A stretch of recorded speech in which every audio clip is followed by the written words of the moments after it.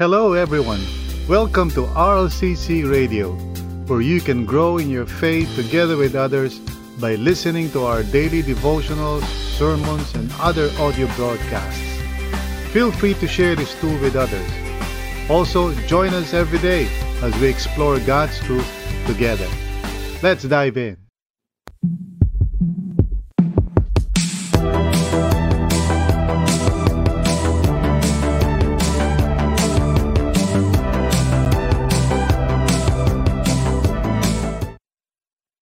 Maraming tao ang nag-uumpisa ng maganda sa kanilang Christian life. They start well in the Christian life. Excited sila and all of that. But later on, they just lose interest, and they don't continue in the faith or in the Christian life. So, maaring active sila at first, but later on, they become inactive or disinterested in following Christ. Siguro dati they are busy serving the Lord in the ministry, pero later on they become too busy, to even participate sa mga gawain, mga activities. And we've seen this, di ba? Nakikita natin yan, and you've experienced siguro maybe even in this kind of situation. So, bakit ba nangyayari yan, more importantly, how can we prevent that from happening? How can we learn to stand firm in the Lord, for as long as we live, or until the very end ng buhay natin? Because God called us to persevere. God called us to finish the race. So, yan ang pag-uusapan natin today, how to stand firm in the Lord. And we are going to look at Philippians chapter 3, okay, hanggang chapter 4 verse 1. Okay, Philippians 3 starting with verse 17 all the way sa chapter 4 verse 1 kasi kasama po yun. Okay, so let's read that. Let's start with verse 17. Basahin po natin.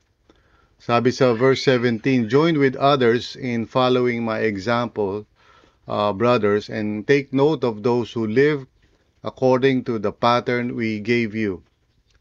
And then verse 18, sabi, "For as I have often told you before and now say again with tears, many live as enemies of the cross of Christ."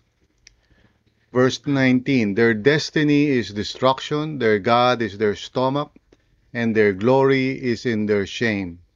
Their mind is on earthly things."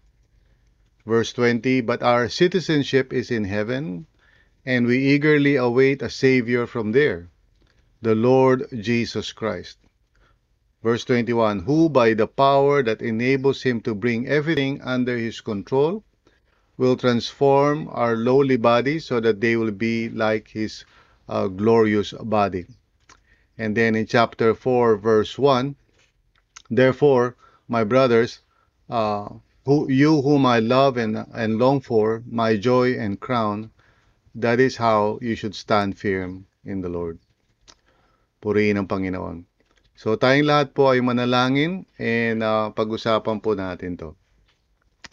Lord, maraming salamat sa iyo, Panginoon, at Lord, bumalik na nga po yung internet at for a while we were concerned, Lord, na wala. I pray, Lord, na itong devotions namin would just be continuous today, na wala pong hadlang. And Lord, I pray, Lord, na by the grace of God that we will just understand itong tinuturo mo sa amin today, how to stand firm in the Lord. And hindi lang sa umpisa, kundi for as long as we live, Lord, for as long as you would give us life until we finish the race, Panginoon. So tulungan niyo po kami, dear Lord, at humingi kami sa iyo ng gabay. Speak to us, O Lord God, and help us to grow in our relationship with you. Salamat po, Panginoon. In Jesus' name, amen and amen. So, today, nais kong pag-usapan natin ang dalawang commitments that are very crucial in order for us to stand firm in the Lord. Kasi sa totoo lang, unless you make this commitment, na itatalaga mo yung sarili mo dito, talagang ang mangyayari diyan because siyempre life happens and so many things go on in life. Pag hindi mo siya isiniset sa heart mo, itong mga bagay nito, itong dalawang commitments na to, for sure, magiging katulad din tayo ng ibang mga tao who after a while ay nawawalan na ng gana sa Panginoon, nababaling na yung atensyon nila sa ibang bagay. So, umpisa lang sila parang excited, pag sila ay bagong born again, bagong nakakilala sa Panginoon, they are very excited. But over time, they just lose their direction, and they become distracted na by the world. And that can happen to any one of us, including me, no? So, let's talk about these two commitments kasi I believe na crucial siya. Simple lang naman pero once we take it into heart, we would see that this is so important sa buhay natin. Let's commit ourselves to these two things, no? Unang-una, follow the example of those who continue to be faithful. So this is the first commitment na kailangan natin italaga sa sarili natin. Follow the example of those who continue to be faithful. So let's look at verses 17 to 19, sa passage natin. First of all, sabi ni Paul sa verse 17, join with others in following my example, brothers, and take note of those who live according to the pattern we gave you. Now, please understand na ang Christian life, of course, is all about yung tinatawag na discipleship. And discipleship really is all about imitation and learning from others. Ang Christian life kasi pinapass on yan eh. Hindi lang yan sa pamamagitan ng mga sermons, kundi sa pamamagitan ng halimbawa. Sa madaling salita, Paul has lived his life, has set a pattern na pwede makita ng ibang tao how he lived his life, ano yung mga priorities niya and everything. And sabi niya, join with others in following my example. So hindi niya ikinahihiya yun o tinatago. I mean, included lahat yung yung pati struggles niya and everything. Pero basically yung direction ng life niya and how he lived his life, was to be a pattern for the Philippians to follow. Kaya ang exhortation niya sa kanila is join with others in following my example, And then sinabi rin naman niya, hindi lang naman sa sarili niya, kundi take note of those who live according to the pattern we gave you. So in the body of Christ, nagpupuri ako sa Panginoon na merong mga tao na nakatalagay yung buhay nila to follow the Lord Jesus Christ, and they continue to be faithful each and every day. We should be surrounded with people like that. We should actually associate ourselves with people who are passionate for the Lord and who are consistent sa kanilang daily walk with God. Hindi yung perfect na mga tao, but they continue to trust in the Lord, and kahit na nag-fail sila sometimes, they refocus on God, they recommit themselves to the Lord, hindi sila tumitigil. And if you have people like that in your life, you should, of course, be grateful to the Lord and learn from them. Now, of course, siyempre, hindi naman lahat ng bagay sa isang tao ay dapat gayahin, di ba? So, we should also be discerning about that because, siyempre, hindi naman lahat ng tao ay mature, di ba? We should actually be discerning kasi sabi ni Paul sa susunod na verse 18, for as I have often told you before and now say again even with tears, many live as enemies of the cross of Christ. Now, he's not clear sino yung tinutukoy niya rito, but apparently there are people na nandoon sa Philippi na yung kanilang lifestyle ay hindi ayon sa kalooban ng Panginoon. Now, si Paul is not, judging them, or in other words, hindi siya parang, galit or what. Sabi nga niya, he's He's saying this with tears. In other words, nalulungkot siya. And I can understand that as a pastor. Siyempre, hindi mo naman pwede pilitin lahat ng tao to be committed to the Lord. But like Paul, whenever I see people na dati-rati ay active, committed sa Panginoon, talagang they were serving the Lord, talagang maasahan mo sila. Pero ngayon, kumbaga, nanlamig na sila, they're not interested anymore to follow the Lord. And there are even others na talagang contrary sa gospel yung kanilang buhay. As if wala silang narinig o natutunan. So, they live their lives as, gaya ng sinasabi ni Paul dito, as enemies of the cross of Christ. In other words, contradict nila everything that the gospel stands for. And so I can understand what Paul is saying. Sabi niya rito na with tears daw pag nakikita niya yung mga tao na yun. So, these probably are not people na nasa labas, na talagang wala namang pagkakilala sa Panginoon. Most likely, these are people na kasama o kilala ni Paul doon sa Philippi na dati-rati ay active sa paglilingkod sa Panginoon for some reason, maring na-deceive sila ng maling mga katuruan. They started to drift away. So, when we say that, Christianity is a imitation, and we're following after the patterns that is set before us by others, siyempre kailangan maging discerning din tayo because not everyone is worthy to be followed, because others, show a negative example, Kaya the first commitment natin is follow the example of those who continue to be faithful. In other words, we need to discern.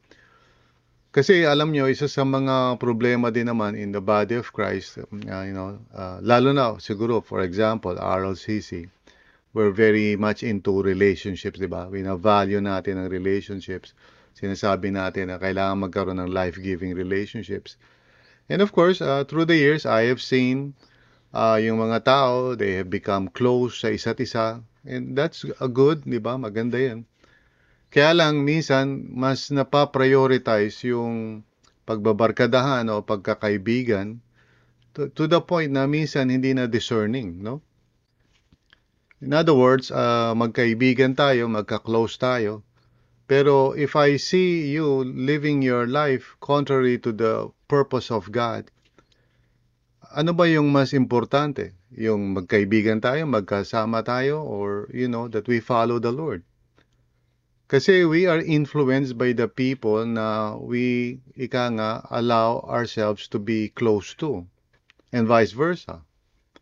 So, hindi ko sinasabing i-reject natin sila or parang sabihin natin hindi na tayo magkaibigan.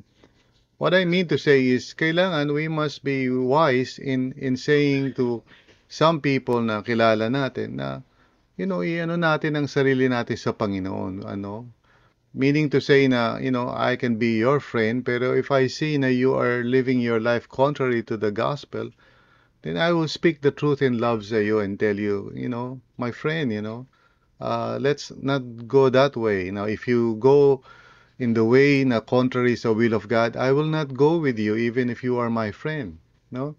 I will not follow you sa tinatahak mong landas. Now, ito yung sabi ni Paul sa verse 19, their destiny is destruction. No? Their God is their stomach, and their glory is in their shame. So, yun yung verdict ni Paul sa kanila. Their mind is on earthly things. So, instead of setting their minds on the purposes of God, ang kanilang mindset o ang isip nila is how to enjoy as much of life as possible, and they couldn't care less whether they are growing in Christ or fulfilling the purpose of God or even be concerned about God's will sa buhay nila. But they just, iba yung direksyon nila. And for this, sinasabi ni Paul, na some people are like that, even those who are, in the Lord. Even sometimes leaders, may mga former leaders, as we would see later on, may mga leaders who sometimes would live their lives contrary to the gospel.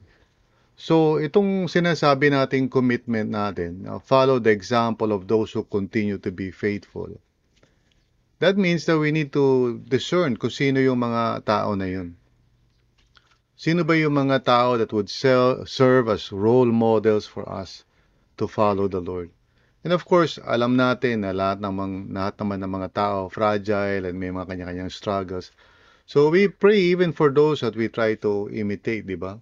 Those we try to follow, yung example nila. We also pray for them kasi hindi naman sila mga superman o supermen, no? We may have leaders right now sa small group natin. Dapat pinagpipray din natin sila, yung mga core teams natin. Because right now, they're following the Lord. But, they can be tempted or tested also later on. Kaya we must also support them, because yung role ng mga leaders, of course, is to set the example on how to live their lives, in accordance with God's will. Pero siyempre, it's all by grace and siyempre through faith. No one is perfect. Lahat tayo na minsan nagkakamali. So we need one another. We need to support each other. We need to pray for one another, no? So yung mga leaders natin, dapat pinagpipray natin sila because siyempre, tinitingnan sila ng ibang tao to set the example for others. That's why I'm saying na itong commitment na to is, of course, two-sided yan eh. In one way, we, of course, want to follow those who set a good example para sa atin on how to be faithful to the Lord. But at the same time, siyempre, winawarningan din tayo ni Paul to be careful din naman because there are people na iba yung kanilang lifestyle. Now, through the years, siyempre, I've had my own share of close friends na ika nga naging malapit sa akin. And not all of them, of course, have decided to, to continue being faithful to the Lord. Nandiyan pa naman sila. But their life no longer displays, ika nga, the will and purpose of God. And that, of course, brings tears to me, to my eyes. Siyempre, nalulukot ako because I care for them and I love them in the Lord.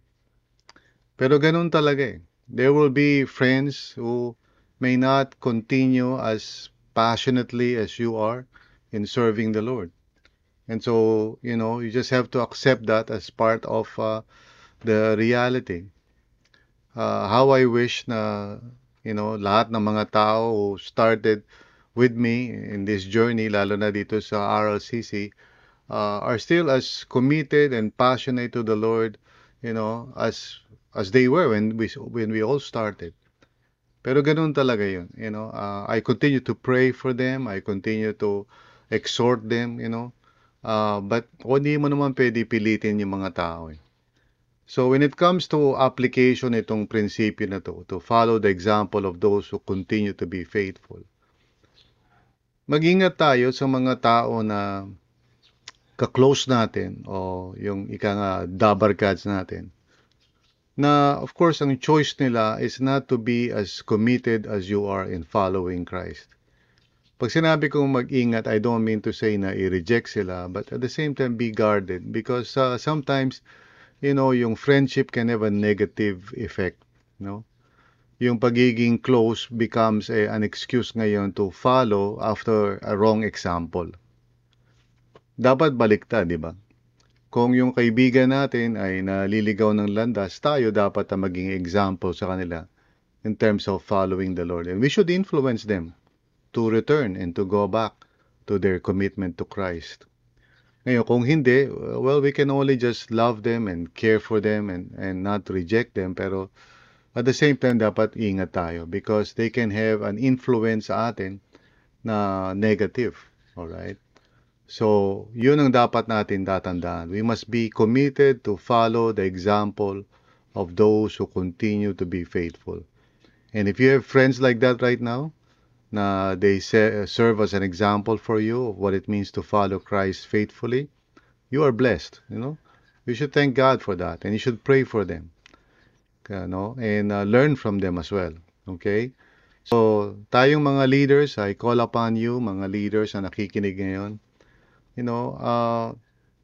be careful how you live, because others are looking to you to be the example. Magkaroon po tayo ng responsibility, no? Huwag tayong tumulad sa mga tao na who misuse their influence, They don't care kung anong behavior nila and how it would influence others. Huwag tayong ganun. As leaders, let's set the example. Of course, hindi tayo perfect, but let's set the example of what it means to be devoted to Christ each and every day. Now, the second commitment is this, focus on our Savior who gives us hope for the future. Focus on our Savior who gives us hope for the future. And we find this in verse 20 hanggang chapter 4, verse 1. So, tingnan natin yan. Okay? Starting with verse 20. Sabi, "But our citizenship is in heaven, and we eagerly await a Savior from there, the Lord Jesus Christ." Now, yung statement na, heaven, of course, wag natin imagine na Paul is talking about yung parang ulap na may mga lumilipad-lipad na mga, mga anghel na kalahati lang yung katawan, Hindi yun ang ibig sabihin ni Paul by heaven. He's talking about, of course, the spiritual reality, of God's presence and God's kingdom, yung hindi nakikita ng mata.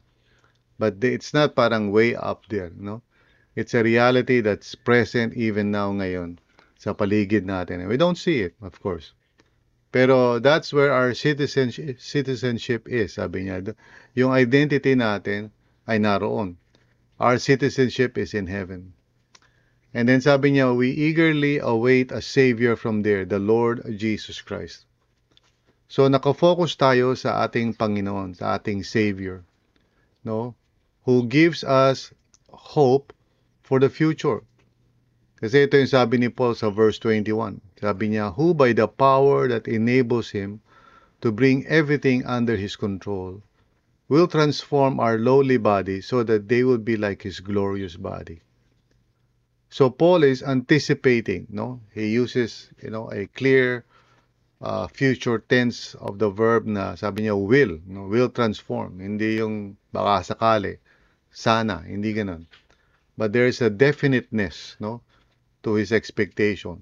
Sabi niya, will transform our lowly bodies so that they will be like his glorious body. So he's anticipating yung kumbaga restoration natin to the original purpose of God. We will be given a new body, a spiritual body one day in the new heavens and the new earth, and he will restore everything back to what it was supposed to be, a spiritual reality where God and his people will be together forever in a new reality, in a new heaven, a new earth, So ang ating ending, hindi naman talaga yung pupunta tayo sa heaven. Ang ending natin is of course to be here on earth, pero a transformed earth. An earth that will no longer have death and suffering, but a new kind of earth kung saan God will be with us. And we will live forever na hindi na tayo mamamatay o magkakasakit o whatever. So ito yung pangako ng Panginoon in the gospel. And so this is our hope. So what Paul is saying, imbis na mabuhay tayo na para naka-focus tayo sa enjoyment in the present. Sabi niya, focus on our Savior who gives us hope for the future. Now, for sure, lalo na through social media, minsan nakikita natin yung mga kaibigan natin o mga kakilala natin who seem to be enjoying, life here on earth. And there are so many things that they're doing or going to places, ganyan. And it seems to be a lot of fun. Now, kung tayo ay magfo-focus doon sa enjoyment, on a physical level, we might be tempted to think na, ay, gusto ko rin yun, di ba? But those who put their hope in the Lord, alam nila na all these things are temporary. Yung mga enjoyments na naranasan ng mga tao ngayon, actually, yun, kumbaga fake news. Because, to be honest, di ba, pag ikaw ay nakaranas ng isang bagay na na pang dito sa mundo, maybe sasaya ka, but for only a while. And then, you'll be looking for another experience na ganun. Ganon din naman sa mga lugar na magaganda, di ba? You can go to a certain place and while you're there, siyempre masarap. And then pag umalis ka na doon, siyempre iniisip mo kailan kaya ako makakabalik. So yung happiness mo at yung joy mo nakadepend doon sa mga experiences na yun, whether nandyan ba o wala. And that is, not the way to live our lives. I'm not saying na masama pumunta sa mga magagandang lugar. If ever na makapunta tayo dun sa mga ganong lugar, of course, we are thankful to the Lord. No? Makabisita tayo sa magandang tanawin, thanks be to God. Magkaroon tayo ng magandang karanasan, thanks be to God. Pero pag doon nakafocus yung puso mo at yun na lang ang gusto mong maranasan, siyempre unti-unti, hindi mo na mapapansin na nagiging worldly ka na sa iyong direksyon sa buhay. No? Na your life is no longer focused on the Lord Jesus Christ. And that's why, sinasabi ni Apostle Paul sa chapter 4 verse 1, if we read that.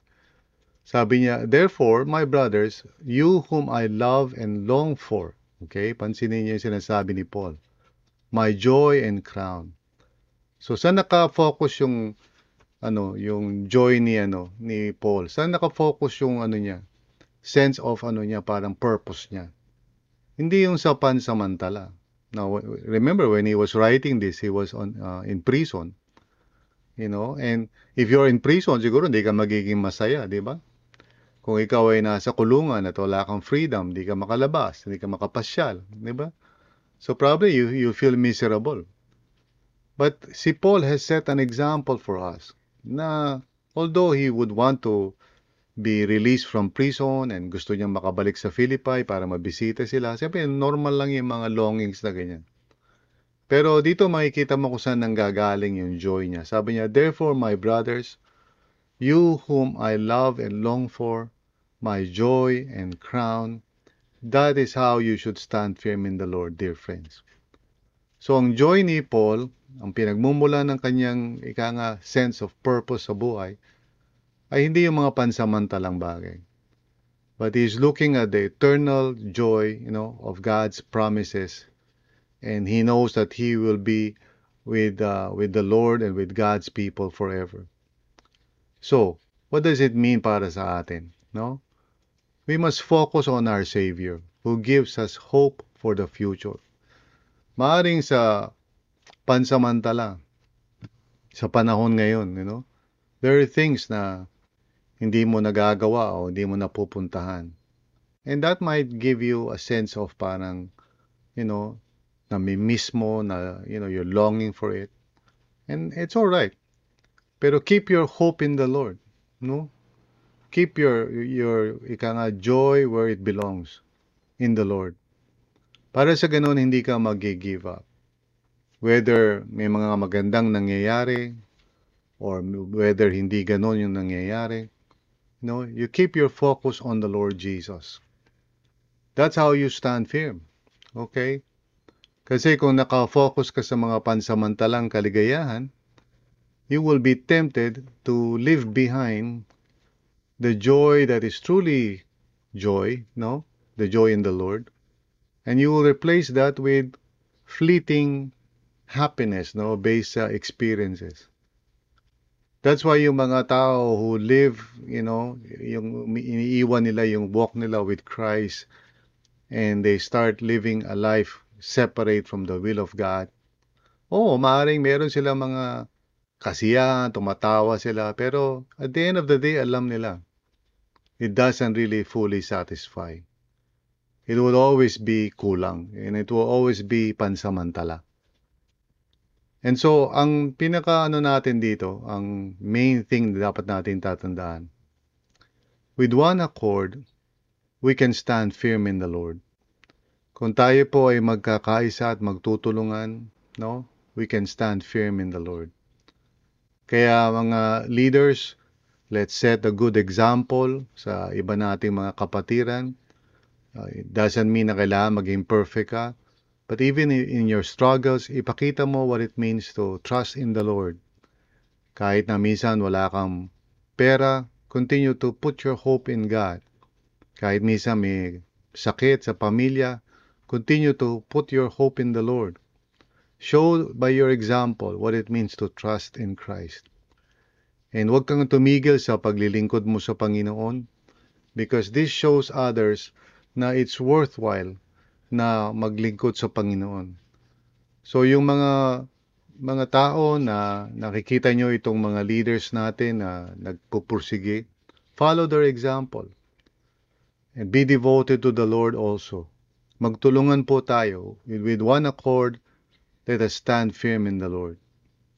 Now, of course, yung mga kapatiran natin na naliligaw ng landas, let's continue to pray for them. Huwag natin i-hate sila, but let's be compassionate toward them. Continue to pray. Huwag natin sila inag, huwag natin sila i-judge. Let's continue to trust in the Lord na magbabalik loob sila sa Panginoon. Let's continue to put our hope in God na magigising sila one day and they will realize na habang nabubuhay, kailangan maglingkod sa Panginoon. So I hope and pray na lahat po tayo ay magkatulungan in order to stand firm in the Lord. Amen? So tayong lahat po ay manalangin. Lord, maraming salamat po na you have called us to finish our race.